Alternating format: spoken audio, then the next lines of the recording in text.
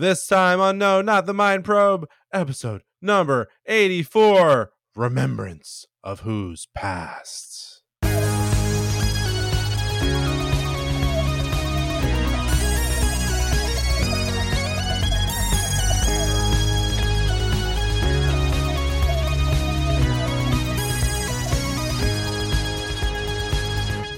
Welcome to No, Not the Mind Probe. Bro. Trying to do John Hurt. Pretty good. That's pretty good. It's a little more gruff. If you take acting classes from him, that's what he just was like, do it again, but more gravelly. That's it. I don't know if he smoked, but it sounds like he did. We'll never know because he passed away. But I suppose we could find out if he smoked. He didn't take the secret to his grave. Because also he lived for 80 years and most of his life was filmed. So actually we could probably figure it out pretty easily. He took that secret to his grave. But anyway. He's dead. And he's dead now. But what is not dead is the podcasting medium, which is what we're in here. Great save. Yeah, and because this is a pod, and it's not dead yet, this medium, but we're doing our best. But this is where we watch and rank every single Doctor Who story ever. My name is John Grant, and I am a lifelong Doctor Who fan. I have been watching it for 38 years. And my name is Porter Mason. Briefly didn't You're know really my name. Emphatic about it too. My name. And I'm kind of more of a Johnny come lately, right? That's John. Yeah. But I'm Porter, and I'm a Johnny come lately. Yeah. So this whole Doctor Who. And I'm more of a porter of Doctor Who things. I carry them around. It's confusing. Right. Everyone just get out a piece of paper and write it down. John asked me for 26 years to watch Doctor Who. I said no. And then it's 2.5 years ago, I finally started watching things. So I've been going through... Happen.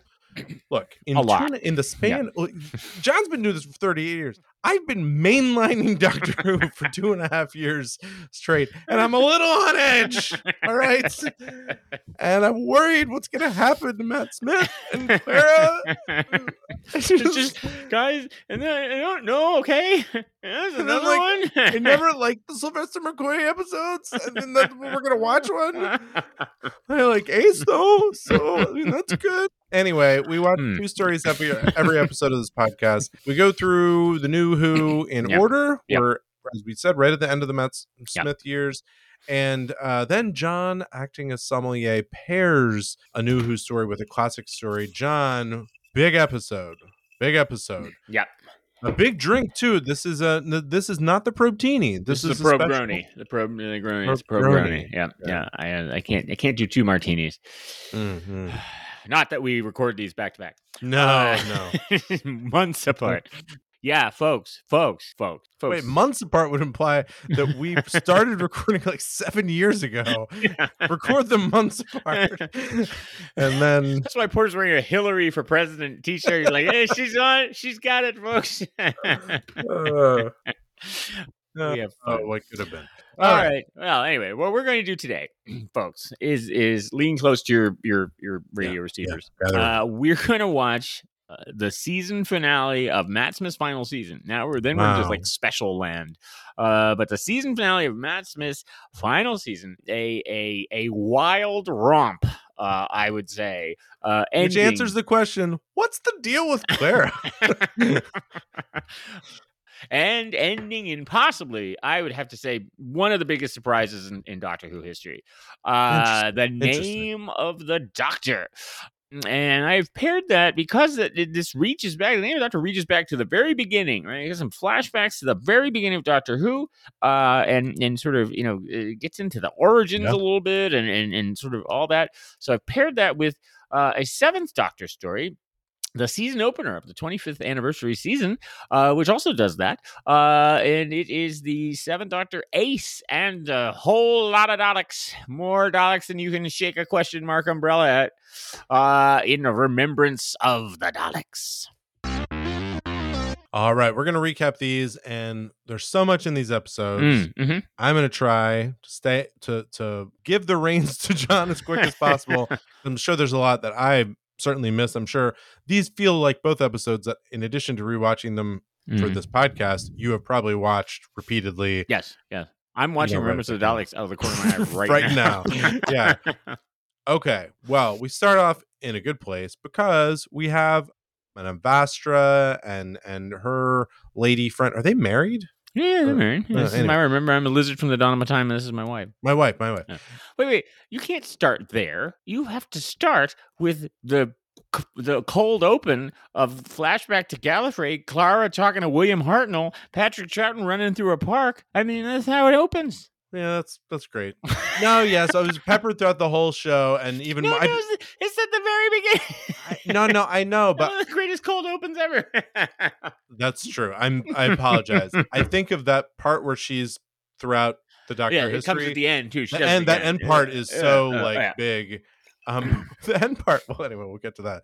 Yes, great cold open. Yeah, definitely a surprise. And you're like, oh, okay, now we're finally getting to something. Yeah, something's definitely happening. So we should say what we don't know about Clara from the moment she's been introduced is this idea that the Doctor is like, who are you? Yeah, because what's your it doesn't deal? make sense. You keep appearing in my life and dying and saying these same words most of the time. Yeah. And he never figures it out. It also, though it is threaded through this season, the thread is often lost. Lightly. Or sometimes like it's threaded and it seems like there's a revelation and there isn't one, and then we just move on. Yeah.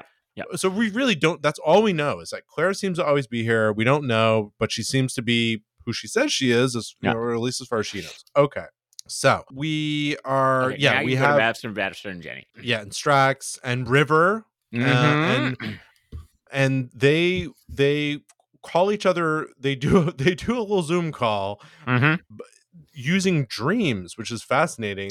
This is like a throwaway thing. Dream play. Yeah, this is another they classic. Didn't do this before, did they? Yeah, no. This is another classic Stephen Moffat thing where he has like a huge idea and just throws it away. It's like, oh yeah, they do that now. And it's it's a great dreamscape. Right, and it's a great Stephen Moffat thing too, because they do this, they contact each other, which they can reach each other throughout time by doing this, but you have to be asleep, and meaning you're, to some extent defenseless, you're asleep. Yeah. So they're all talking. While they're talking, Jenny is killed. Yeah, people come in the room and kill. And they're talking because remember they found out. Madame Vastra has found out a secret. The Doctor has a secret that he will take to his grave, and it is discovered. And we find out, or are reminded, that River knows the Doctor's name. Yeah. We had already heard in a previous episode that he dies on Trenzalore. Yes. Yes. That was a rhyme or something. Or at the end of the end of last season, it was mentioned by the guy, the head in the box. Right. Yeah. Okay. So what we find is that it's the Whisper Men are who killed Jenny. Who are very creepy, very, very horror movie. And then we see the Great Intelligence again. So he's back. And he says to Clara that the Doctor needs to meet him in Trenzalore. And again, the Doctor's trying to avoid going to Trenzalore because that's where he dies. Right. Yeah. And you don't want to see your grave when you're a time traveler. It's one thing you should avoid. So, but he's very depressed about it. He goes because he's a mensch, and he's, I'm like, all right, let's go. You say, "Where's your grave?" You look over, and there's an enormous mausoleum in what we think is in the shape of the TARDIS. He says, "No, that's the TARDIS." Yep, that's it. The bigger on the outside kind of reverts. I guess because the TARDIS sort of dies too. Yeah, it breaks and the dimensions get mixed up or something. Okay, so kind of just skipping through this, you can tell me more about the details. They're attacked. We go into the TARDIS. We see the thread of the Doctor's life. That was his timeline. Yeah, his timeline, which is a cool effect, and it looks like a nervous system essentially. Yep. And we find River is the whole time kind of talking to Clara just telepathically.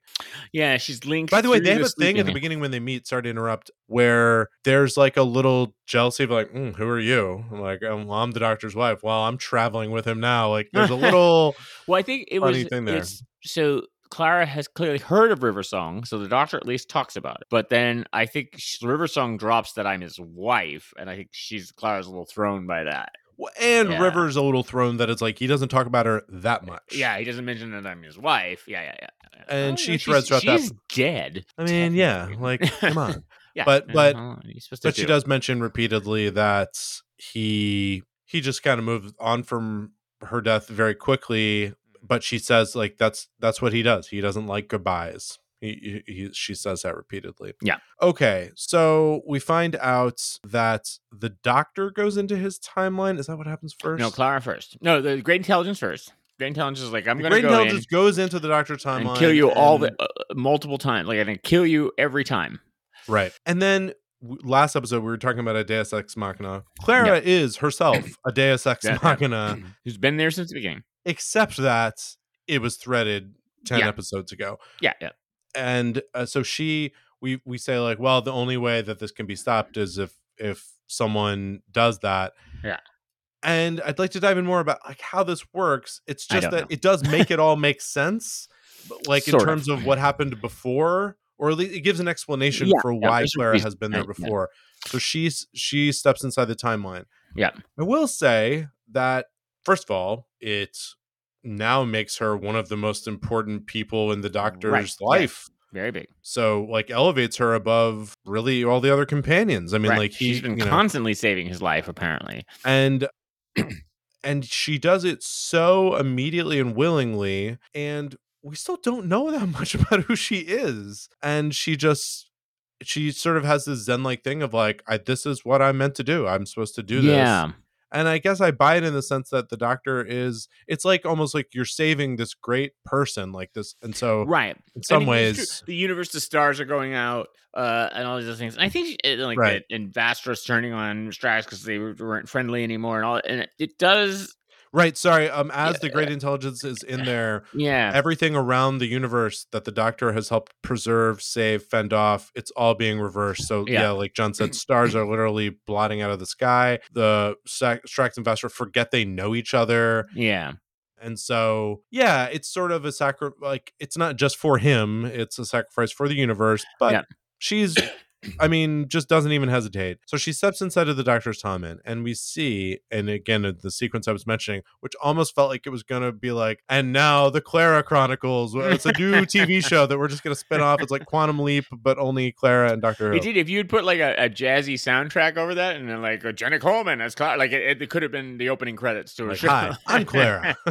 3 years ago, I walked into the Doctor's timeline. I just stepped into it and disappeared. But it's pretty cool. We see her, and this is done in 2013. Yeah. We see her. Oh, we never played the clip. Oh gosh, we didn't. We're so excited. I don't think we did. No, I don't think we did. All right, we'll play it in a second. We'll play it. Yeah, a second. But sorry, folks.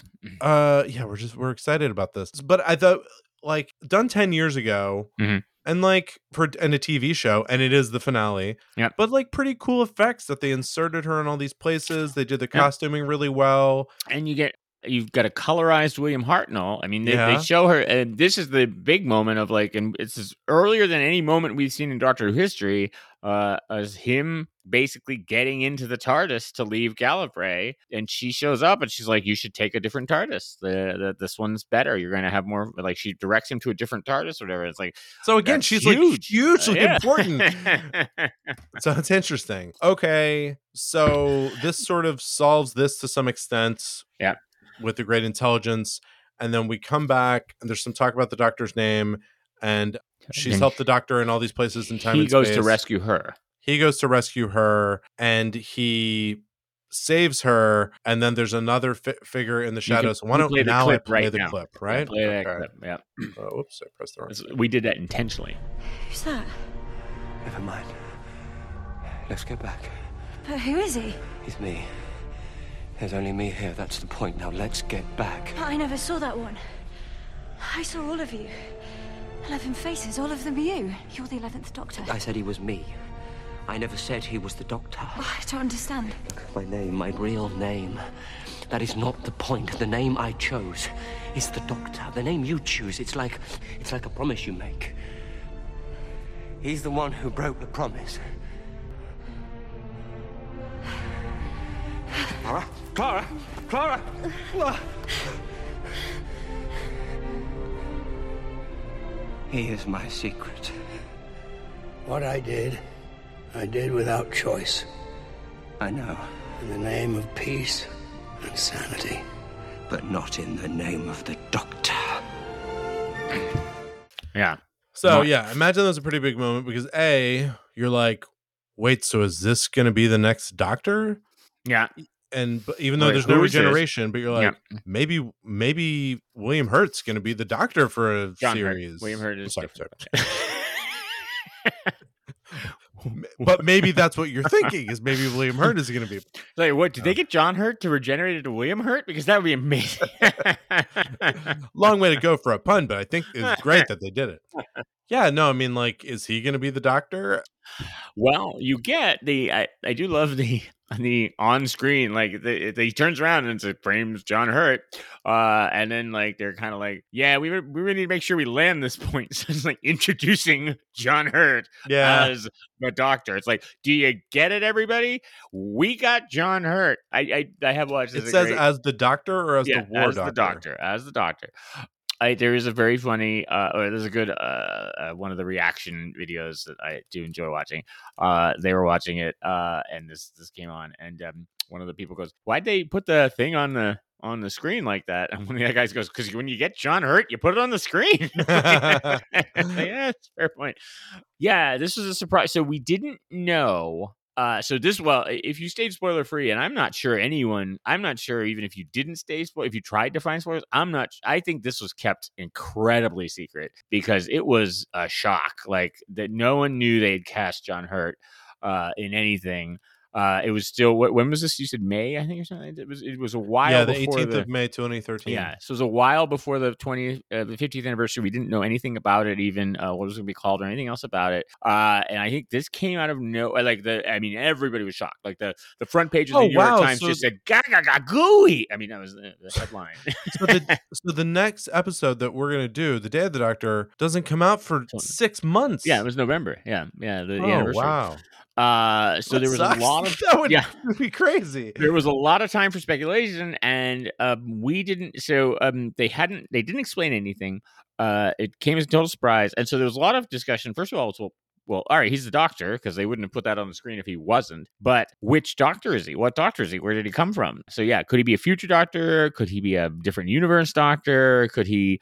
And then we'll find out in the next episode where he comes into this, but. It was a very huge mystery, like a huge shock moment. I think I read an interview with Stephen Moffat where he was writing it, and we'll talk about this in the next one about sort of why he had to do it. But he's writing it, and he wrote the scene, and he's like, and then it turns around, and it's the biggest actor in the world. It was all he had. It was like whoever it is, and then they cast John Hurt, who is probably a bigger British actor than American actor, but he's won an Oscar. Like he was a very big actor, and certainly everybody had seen him in various things and heard of him, and he's been around forever and obviously a very distinct voice. So yes, this was and again, nobody knew what was happening. I think we obviously knew this was going to gear up for the 50th. Something exciting was going to happen with this episode. A lot of people thought, I think this is so dumb. I'm sorry, Vince, but a lot of people thought it's called The Name of the Doctor. We're leading up to the 50th anniversary, so they're going to tell us the name of the Doctor. Like we're going to find out his name. They had the scenes at the beginning that I thought they were going to get at it, like, but it's just like, what could it be? What is it going to be? It's Eric. And no, that's the thing. I was actually worried that was part of it because I was like, what could his name be that would not be disappointing? Steve or like Jala Ringo. There's just no way. So I don't know why people thought it was going to be. This is, of course, Stephen Moffat wrote this. This has the amazing cold open. It's a very sprawling story. The Great Intelligence is in it for some reason. Remember, the Great Intelligence is set up as sort of an arcing like enemy for the season. Like they appeared in the first one, and we never talked about him again. Why this is the Great Intelligence's plan? I mean, sure, the Doctor's defeated him, but anyway, how this works out is Clara just like defeats him. Like it's just done. It immediately defeats it. And then also it's made a big deal about like, oh, I shouldn't be anywhere near my own timeline. And then he just goes into his own timeline to rescue Clara, which is, where does he go? He ends up in like a mysterious place, and there's like other versions of himself wandering around. And obviously this, John Hurt, to make the big line here. This idiot. Yeah. And then it's like, okay, where is he? And then apparently he's just very easily able to get out, because it's never addressed. Like this episode ends, and then we pick up the Day of the Doctor, and it started like everything's back to normal. They're just hanging out, doing stuff. And so it was like this huge setup to get to this point, but I don't think Stephen Moffat ever finished telling this story. It's like, wait, what happened? What happened? It was just enough to introduce us to John Hurt. It's a confusing ending. Like plotline, which obviously culminating in this. Feels like there were like 3 or 4 episodes that just got left out, or they couldn't quite figure out, or I don't know. Like there could have been, there could have been a little bit more to because I set think up the Great something about. Intelligence is an interesting villain. Yeah, right. I mean, could certainly be, and like there's definitely more background to give there because we still don't know a ton about the Great Intelligence. That could be an interesting one, and. Yeah, you could do more of like the Doctor suddenly remembering like, oh, I saw Clara in the wheel in space. Something like, I mean, like, she was, wait a second, I think I do remember her. Or like, so, I mean, obviously people want to reference the wheel in space because that's a huge episode that people love. See last episode. Yeah. See, if you're just coming to see the special, the big episode ones, go back to our last wheel in space corker of an episode, as they call it. And it's. It is a lovely appearance in the Paternoster gang again. Strax, Jenny, and Madame Vastra. They're great. It's nice to see River back.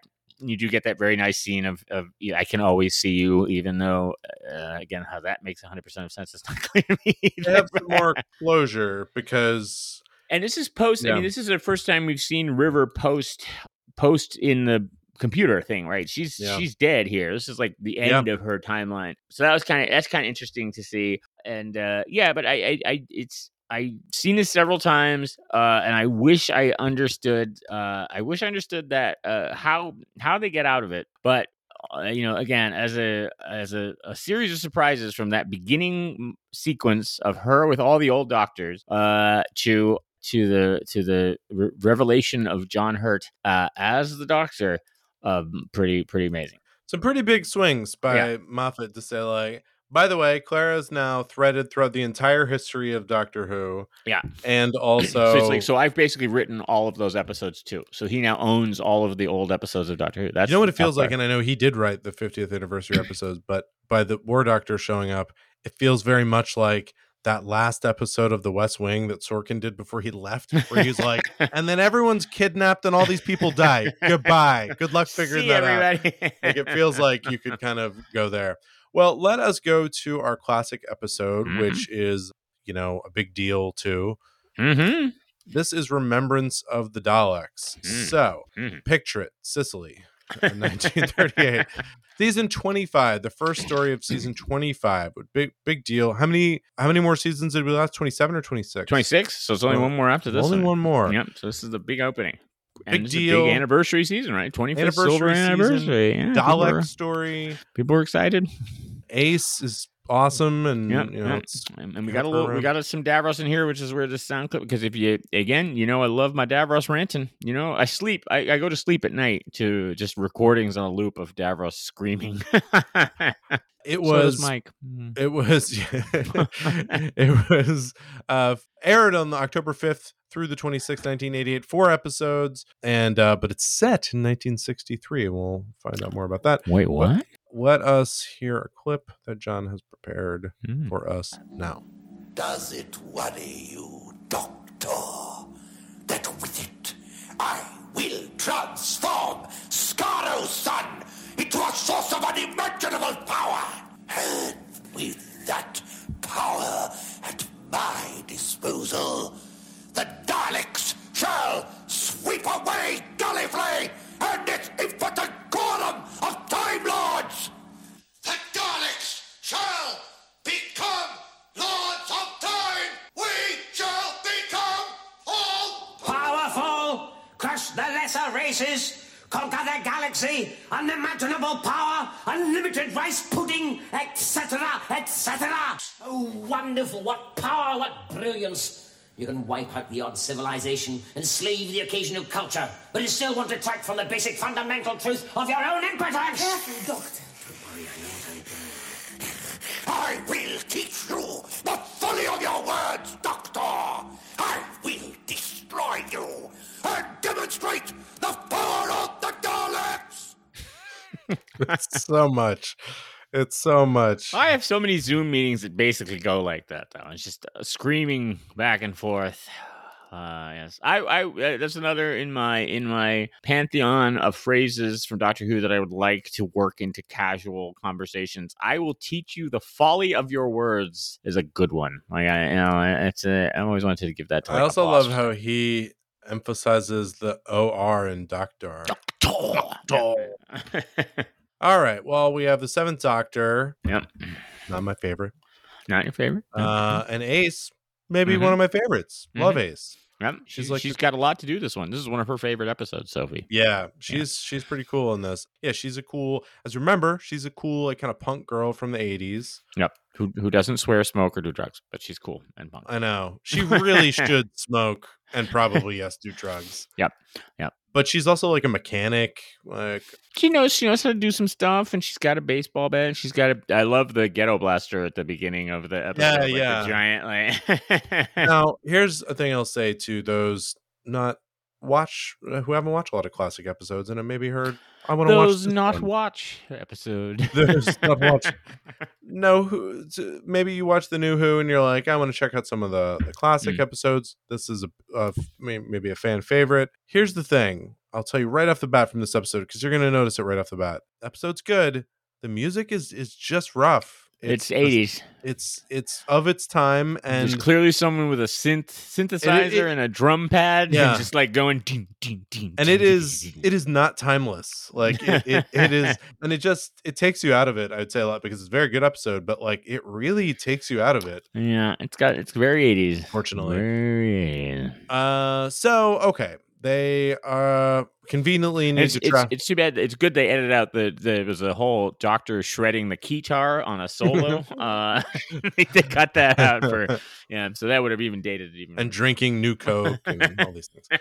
So Seventh Doctor and Eights, they arrive conveniently. They need to do stuff in England in the 60s. So like it works out well. He's in control. He knows what he's doing. Works out well for BBC Wales. This is what it works out well for. They meet some military folks who really seem like UNIT, but they're not. Or are they? Like they're not, but it is later established in the novelization and later on that they're precursors to UNIT. And there actually was a line apparently cut from the episode that would have mentioned like Brigadier Lethbridge Stewart there's a new Gilmore is going to retire, and is this new guy coming in, Lethbridge Stewart, who's going to because he calls him the brigadier at one point, and then by mistake, he's like, oh, sorry, yes, the group captain. Oh, sorry, yeah. At any rate, so there's the group captain, and then there's Sergeant Smith, Mike Smith, and he and Ace have a little romantic thing going on, little vibing, nice on each young other, bloke, say.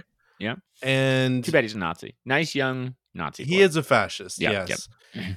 And they're tracking some stuff. It's tied to a Dalek ship that's nearby. Mm-hmm. And then we find that there's another signal coming from another nearby Dalek. So Ace, this could have been the clip that you had, but Ace so eloquently describes the two Dalek factions as there's one blobby guys who have like crowns on, and then the other blobby guys that don't have crowns on. And obviously they don't like each other. Yeah.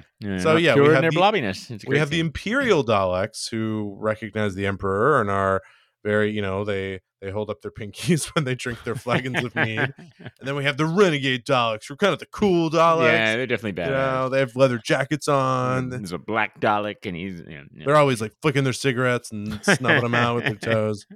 And they control the junkyard, which is pretty funny. They reject the Emperor. That junkyard is Totter's Lane, which is that is where Barbara and Ian met the first Doctor all the way back on Unearthly Child. Yeah.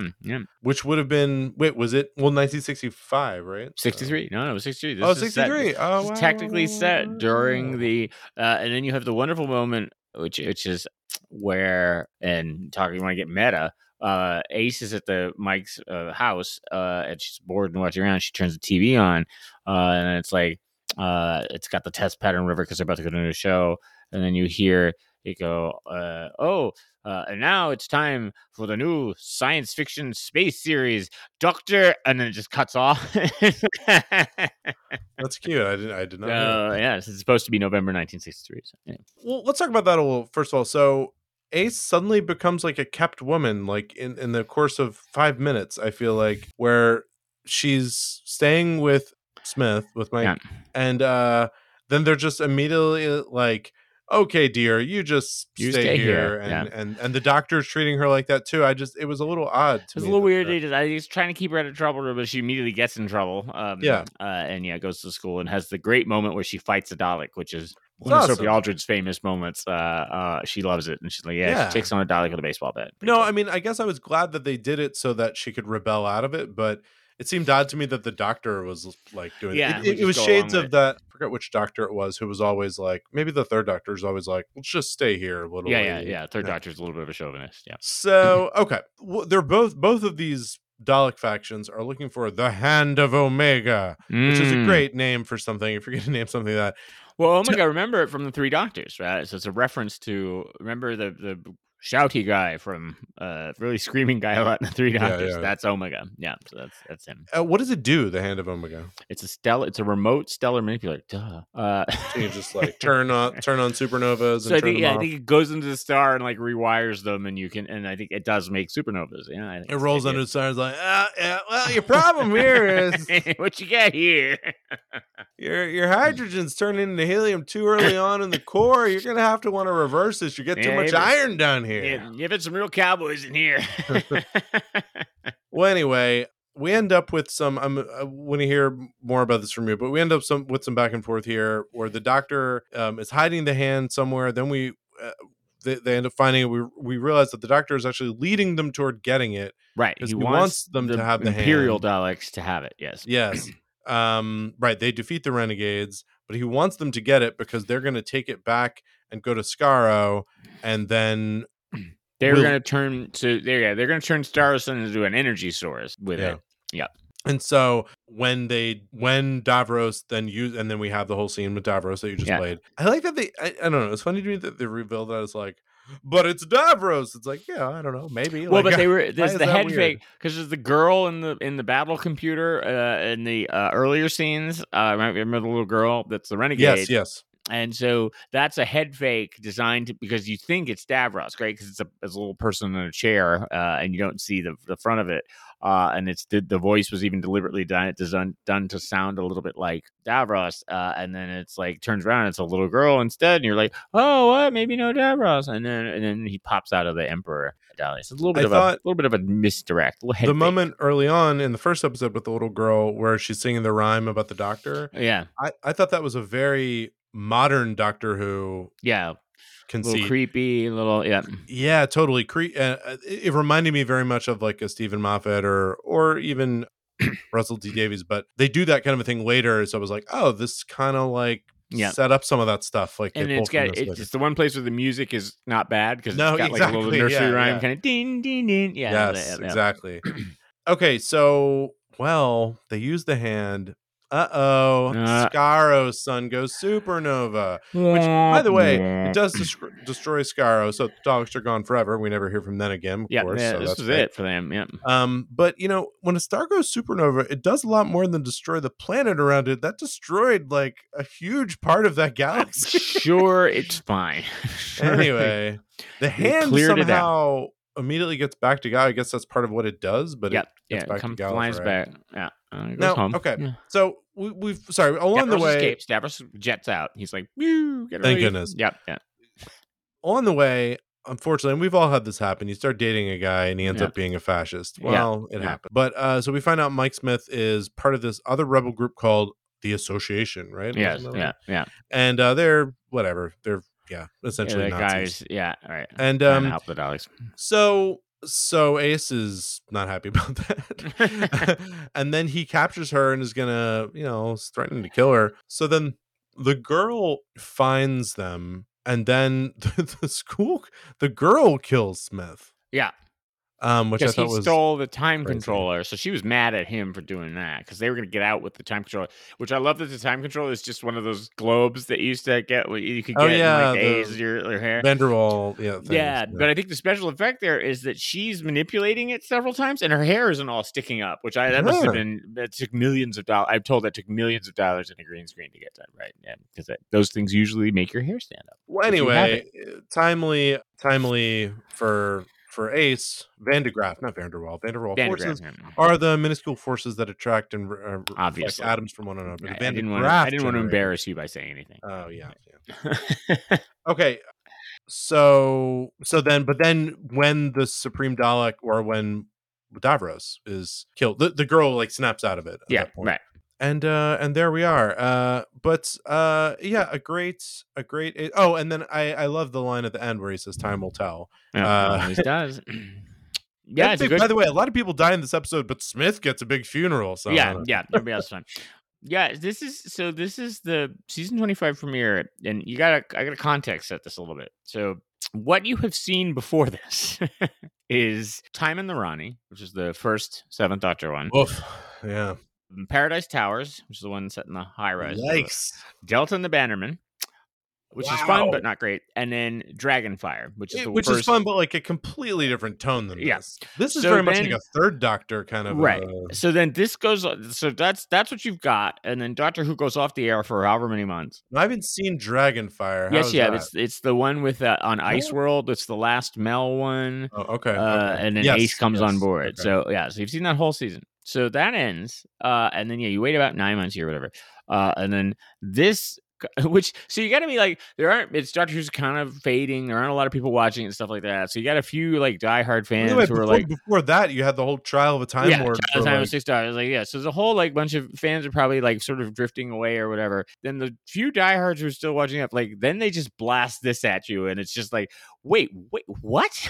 Like, I mean, it is very special effects heavy, pacey, strong story, and so I have to think this. Again, I didn't see these in order. A lot of hope. This must have blown people away, and I'm sure. And I think there were probably people who were like, "Wait, what? What was that? The same Doctor Who?" Many things. Plus, Ace is great companion, and Ace is great, and the Seventh Doctor's been completely retooled, right? Yes, he's he's very funny, engaging. Yeah, and he's like a master manipulator. Like, I mean, he knows what's going on the whole time here, right? This is all a master plan of his that's been going on. It's implied it's been going on since the first Doctor story, right? That the reason he's on Earth on the unearthly child is to hide the hand of Omega. So it's implied that this is going on from the very beginning. And so there's even more. At one point, he's telling Ace the story of the Hand of Omega, and he says, "Oh, yes, it was Rassilon and Omega," and he's like, "And didn't we have trouble with the prototype?" And she's like, "We," and he goes, "They."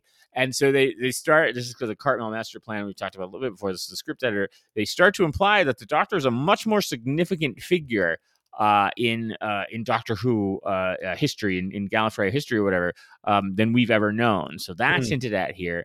You have this is written by Ben Aronovich, who wrote Battlefield as well, which is the Brigadier one later in the season. This is the first thing he ever wrote for Doctor Who. He became a very popular science fiction writer, like novelist and stuff like that, and is still sort of a big Doctor Who fan. Obviously knocks this one out of the park. Credit to Andrew Morgan, the director, who does a very good job here as well. All filmed on location. So many Daleks. I mean, like, I don't know, there's like 7 or 8 Daleks, which is impressive in things. They land a spaceship in a schoolyard, which was not a model. Like, it's clearly they had like a full-size like little shuttlecraft and a crane, and they landed. And clearly the pyrotechnics guys having a blast because I mean, there are so many explosions. You got there's a lovely little side scene with in the cafe with the Doctor talking. You mentioned this in the Jamaican guy, right, in the cafe, and they're having a conversation about ripples and stuff like that. That is the butler from the Fresh Prince of Bel-Air. That is the same. I remember the butler, wow. Jeffrey, I think was his name or something like that. Yeah, he was Tim. I remember watching it and being like, I think it's the butler from the Fresh Prince of Bel-Air. He just looked familiar to me, but I couldn't place it. I was like, am I thinking all black people with British accents look the same? But then I looked it up. I was like, nope, safe. I'm on board here. It has a great. That cold opening is great, which has never been done in Doctor Who, except actually the Time in the Rani had a cold one. So obviously they were like, yeah, let's build on that success. But it opens with the Earth pulling back with the Kennedy speech. And that was very cool. And then the Dalek ship coming in, and then it goes to the credits. Like it's just like it is really a moment of Doctor Who just being like, look what we can still do on no budget. Like, it's not like they got a huge infusion of cash or something like that. There's just no budget. Also, you got to call out the special weapons Dalek, which is a giant cannon on a Dalek base, which blows everything up. But so that's all true. Did it make much of an impact? Like, did it turn the ratings around much? I mean, I'm not sure if it's I don't know, right? I mean, I obviously didn't save the show. It went on for another season after this. I think what it did was, certainly for a lot of fans, and it probably for the BBC even or others, is it said this can still work, right? I mean, it's definitely a moment of like, hey, this can still actually work, everybody. Like, we could still make really strong Doctor Who on a budget, and it's interesting and dynamic and all that kind of stuff. And I think that I think that was valuable to see, right? I mean, seeing, you know, the BBC rested it. They never fully canceled Doctor Who, and they were always sort of actively developing it, even right, up through the movie with Paul McGann and other things. So I think, but I think this is sort of a thing of like, yeah, look, it's still good. It's still got it. They can still throw one over the plate, if they're given a little opportunity to do so, and the right creative people behind it. And this is definitely considered an all-time classic, Seventh Doctor. Once there was a theme to get back homeward. Once there was a theme to get back home. Sleep, pretty doctor, do not cry, for I will sing a lullaby.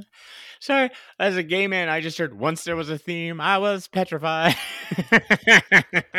So we'll save that. We're going to use that for a Themes future will survive. use that in a future one. We are adherents to the repeating themes here on No Not the Mind Probe. We like to look at things and ideas and people that are threaded through the very fabric of space and time in Doctor Who. John, what did you want to talk about for this couple episodes? Stories.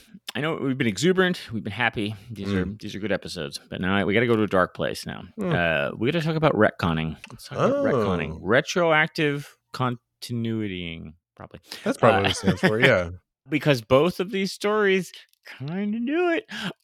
You've got the name of the Doctor, obviously going back and saying, hey, the reason they picked this TARDIS, Clara, the reason he survived, and any number of circumstances, Clara, right? Changing, now he's got this guardian angel, sort of, who was part of everything that, has happened to him before.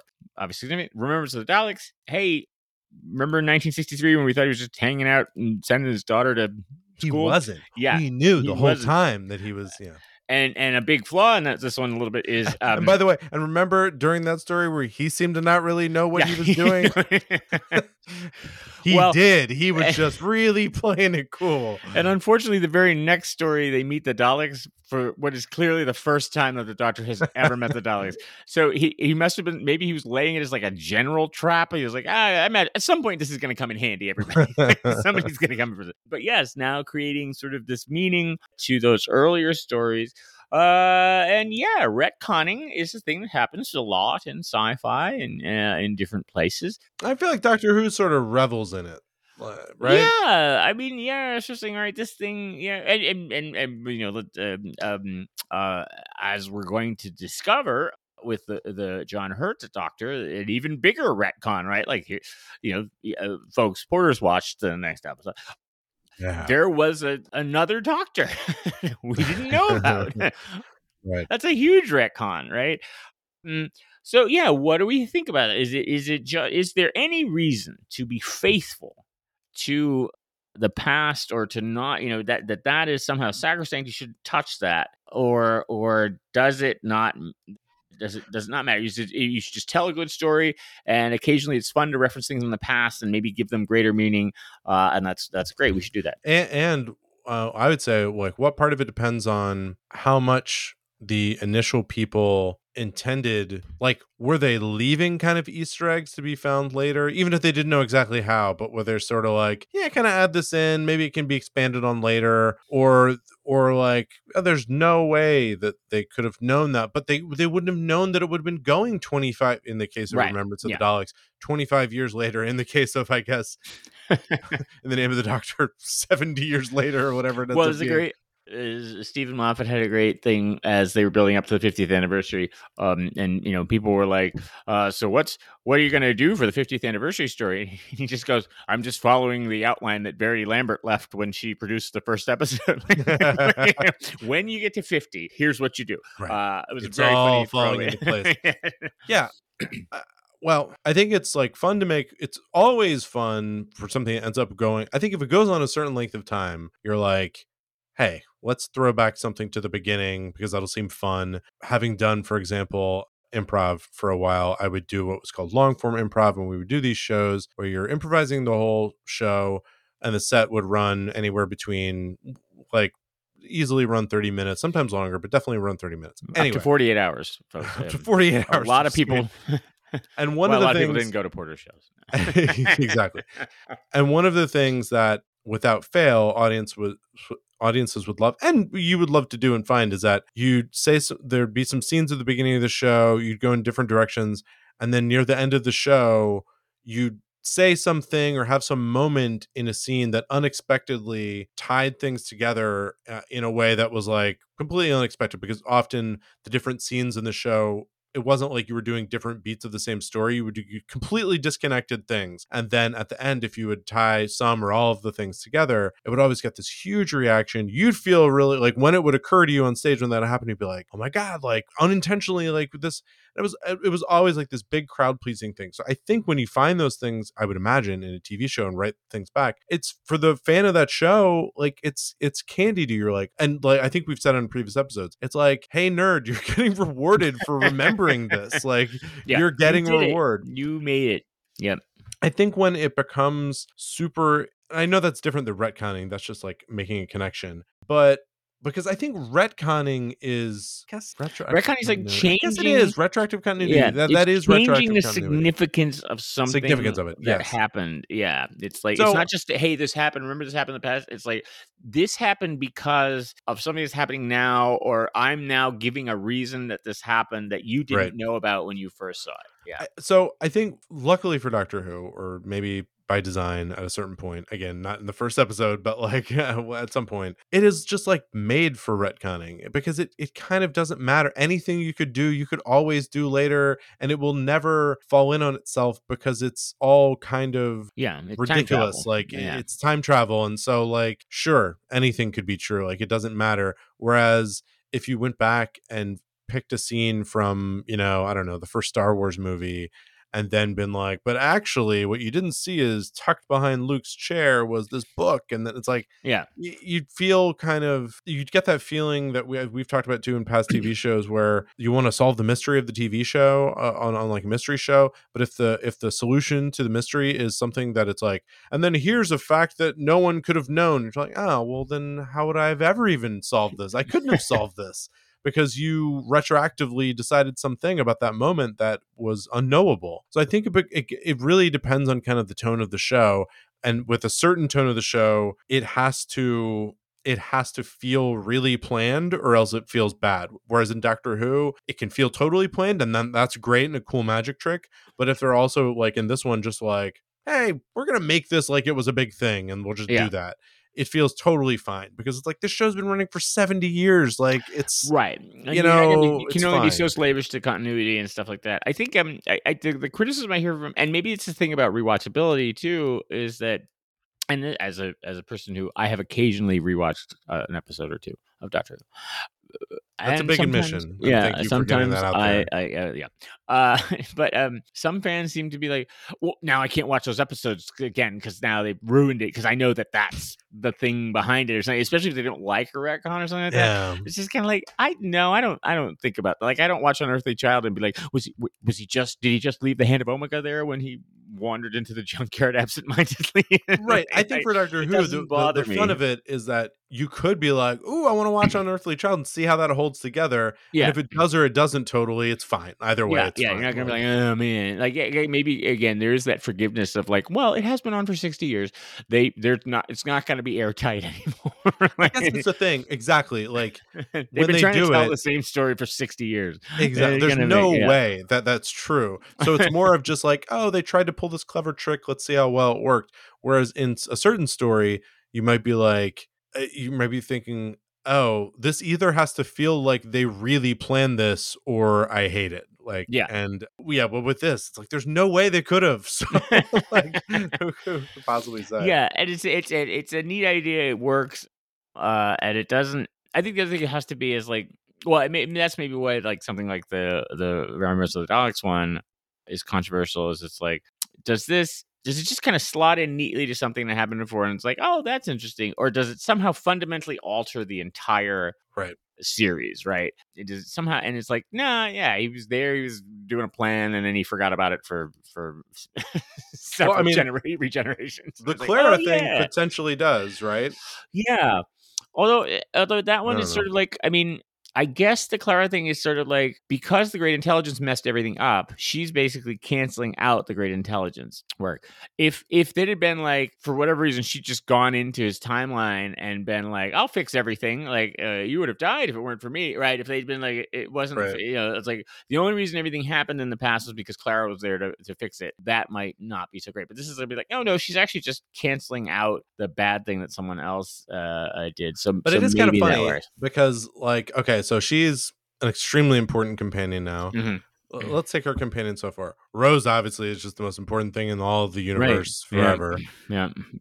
And then Amy is, I thought the way they treat Amy is really interesting to me because the Doctor clearly talks about her as like so important, whatever, but she does a lot of important things, but I mean, like, she doesn't do anything like this level necessarily. Yeah, not nonsense of it. Yeah. Although I guess she gives birth to his wife. I don't know. Yeah, that's true. Yeah. Well, we've all. Well, at any rate, so she's super important. Yeah. Clara, poor Martha. And then Donna's just like, yeah, she's great. Like, she's fine, but like, she didn't really do anything. But like, Martha really gets shit on. You just see Martha like outside of Trenzlore's grave with like a little cake she baked by herself. She's like, I made this myself. Everybody said that we were going to meet here. Is everyone gone already? Yeah. All right. We just retconned Martha into that episode. She's outside of the cake. She's still waiting at Trenzlore. They said they'd be back in 5 minutes. And like her fiance is there with her. Like, I told you we shouldn't have come. I told you we shouldn't have come. You said these people were your friends. They are. They know are me. my friends. They know me. All right. Look, there are 300 Doctor Who stories. Yeah. We have ranked 164 of them. 166. I'm sorry. We've done that. And we you know what? That. Let's rank 2 more. Let's do it. It's a nice day. Let's rank 2 more. Okay. Name of the Doctor. Definitely high up for me. I enjoyed it. But it wasn't my favorite of all time because I felt that some of the moments, and maybe it was some of the things with like the great intelligence, like I thought it was really cool, but felt like this wasn't executed as cleanly as it could have been. So I have pretty high. I have it on 26. I have it right by The Girl Who Waited because it felt very similar to me of like, yeah, these are both good moments, nice continuity moments, but not as solid as some of the other things. Yep. So like plane was landed, but a little bumpy on the way down. Yeah. I don't know. A couple loop-de-loops in the air. Yeah. Remembrance of the Daleks, I will say, it was my favorite 7th Doctor story. But I just really don't like the 7th Doctor stories. So it's not as high. I was looking in Wikipedia as you were talking about it, and as you say, like in many of the rankings that have been done since, it's considered one of the greatest ever. It's in the top 10, top 20, all that. Yeah. I don't have it that. I have it as 50. I have it high, but high for and it's way higher than my other 7 Doctor stories, which are all past 100, I believe. I haven't seen all of them, but I did check, and we have seen quite a bit of the 7 Doctor stories. Yeah, there's not much left. Yeah, we've only got a few more to go, really. But anyway, I have it ranked 50, right by, we were talking about last week, the last episode, rather, the Doctor's wife, which I also wasn't that crazy about. But so apparently these 2 episodes that everyone really likes, I have lower down. I have it right below the Cold War, which I really liked. Anyway, Remembrance of the Daleks, number 50 on my list with a bullet. Nice. Yeah, these are both high for me. Name of the Doctor coming in at number 19. I agree. It's a bit messy in the middle. I'm not, and I've watched it several times and still not 100% sure how. Again, it just feels like there was a storyline that got abandoned. It's like, I need to get to introducing John Hurt as the Doctor. I got a storyline to get me there, and they're in something, and they'll be fine. Still, they get out. They get out. It's just been a caption at the end, and then they get out. But I like, and I would say also the idea of the timeline is I don't know if they ever return to it, but it's kind of interesting. It's a cool idea. It just doesn't quite. But on the strength of that opening sequence, and then the surprise ending, it rockets up for me at number 19, just because. And you're still holding out for the Clara Chronicles spinoff. Yeah. Yes. But a solid story, and again, I think we're the next 3 of the Matt Smith stories are event stories. Yeah, and so this is definitely a solid. I mean, I think I'm giving it, and I'm going to give rankings on these as sort of the strength of it's a big event, and they he kind of nails the event, and I'll give him a lot of credit. The fact that this wasn't spoiled is astonishing. Yeah. That they managed to do. And in fact, actually, there's a great story. They accidentally shipped DVDs early of the that you could order your DVD the full season, and they shipped them to I say it's 18 people or some number of people. Wow. Got these before it was broadcast. Oh my God. The BBC called them or somebody called them and was like, please, please, please don't ruin it for anybody. And they didn't. And Stephen Moffat was like, I still credit to those people. I think they sent them some special gift or something like that. And Stephen Moffat was just like, I still credit those people for not ruining it. So anyway, yes. So Name of the Doctor, number 19, Remembrance of the Daleks. Yeah, one of my top ones. Again, where it sits in the context of just coming out of nowhere. I think this is probably one of the first Seventh Doctor ones I actually saw. So that might actually help my impression of the Seventh Doctor. I didn't talk about this in the section, but also the novelization is excellent. Ben Aronovich novelized it. It's longer than most Doctor Who's. It kind of sets the tone for the New Adventures, which are the novels that kind of came after Doctor Who was temporarily rested after season 26. And the novelization is fantastic and adds a lot of really interesting color around some of this stuff. So I've got it at number 9. It's in my top 10. It is. It's below the 11th hour, just above Voyage of the Dam, below the 11th hour. Below Inferno and the Aztecs, and a little bit above the Caves of Androzani. But yeah, it's a solid hey, Doctor Who can still do this. Even in the 25th season, they could still turn out what is definitely considered an all-time classic. And yeah, one of my favorites. Well, when we combine these rankings together, the old supercomputer has us. We have 2 almost in the top 20. So we have Name of the Doctor coming in at number 16 and Remembrance of the Daleks tied for 21. So almost right in the top 20. And Remembrance of the Daleks, no big surprises. The Great Doctor Who Survey. This is fresh off the presses. This smell that ink drying still. It's just clear. The latest on the survey. This is the Doctor Who Survey. Rank your episodes. Blah blah blah. Remembrance of the Daleks number 1 has been number 1 since 1998. There's not a lot of shifting. And this is among the 7th Doctor stories. Yeah, among the 7 Doctor stories. There's the 12 7th Doctor stories. Remembrance of the Daleks number 1. The Curse of Fenric number 2. And there's actually a little asterisk here that says "Screw you, Porter," which I don't. I don't know. I can't believe they did that. And then Survival number 3, which we haven't seen yet. But yeah, this is far and away considered the best of the 7th Doctor, and definitely high up on the just generally is considered one of the. Well, yeah, in Wikipedia here it says that in a 50th anniversary poll, it was number 10. Of all time. It's about right. Pretty good. You can see these rankings on our website, mindprobe.show. And you can rank them all around. You can move things all around. You can see if you're like, I really like how John ranks these. You can then sort just by John's ranking if that's what you want. You can do that if you want.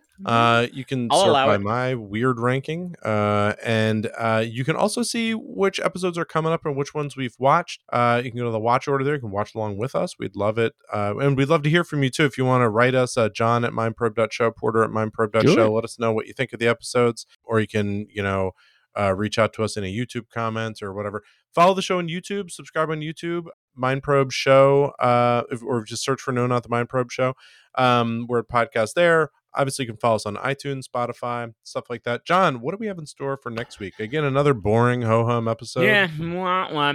Hey, Porter, do you like massive mega broadcasts of Doctor Who? This the next one coming up is the 50th anniversary story. Simulcast in 94 countries at the exact same time, a world record. It's a lot of countries. There's really only about 250 total. Yeah, 270 in most of your countries. Now, some of us, had the privilege of actually watching it in a movie theater in Leicester Square. We'll get to that. Ooh. But it is the 50th anniversary story, The Day of the Doctor, Matt Smith. David Tennant just coming in out of nowhere, just like, hey, what's up? I'm back. He's which at that time was not as common as it is now. And of course, we get the John Hurt story. We fully understand what's up with him. prior to that, of course, I recommend that you watch Night of the Doctor. We'll talk Which is about available that on YouTube. Yep, it's YouTube. Just a quick little short, but probably one of the most significant 9-minute shorts in Doctor Who. Yeah. So definitely worth watching. So that's going to be your newish series. So we've paired that with quite naturally the 20th anniversary story, because 3 doctors here, that's nice, but how about Good. 5 doctors? How about 5 of them coming at you? Although technically only 3, a recording of 1 and a recast other one. So but a lot of companions, so many companions. You got the 5th doctor, you got 4th, 3rd, 2nd, 1st. You got Sarah, you got Susan, you got the Brigadier, you got Jamie, Zoe. I could go on for hours. You got the Master, you got Cybermen, you got Daleks, you got everything. It's the 5 doctors, the 25th anniversary story. So we're just gonna have a grand old time. Get on your little tuxedo there, your little especially like a gala, a little Doctor Who gala coming at you. Well, I'm looking forward to it. I should think so. As you say, now it was more exciting on the 50th anniversary episode. Now I believe the British law requires David Tennant to be on most BBC shows, not just Doctor Who. David Tennant is required to be a main character. It's his head poking up from behind a chair, and then it goes back down. Everybody's like, I saw it. It's like the Alfred Hitchcock cameo, but just David Tennant for no reason. We were speaking last episode about Warwick Davis being in a lot of stuff.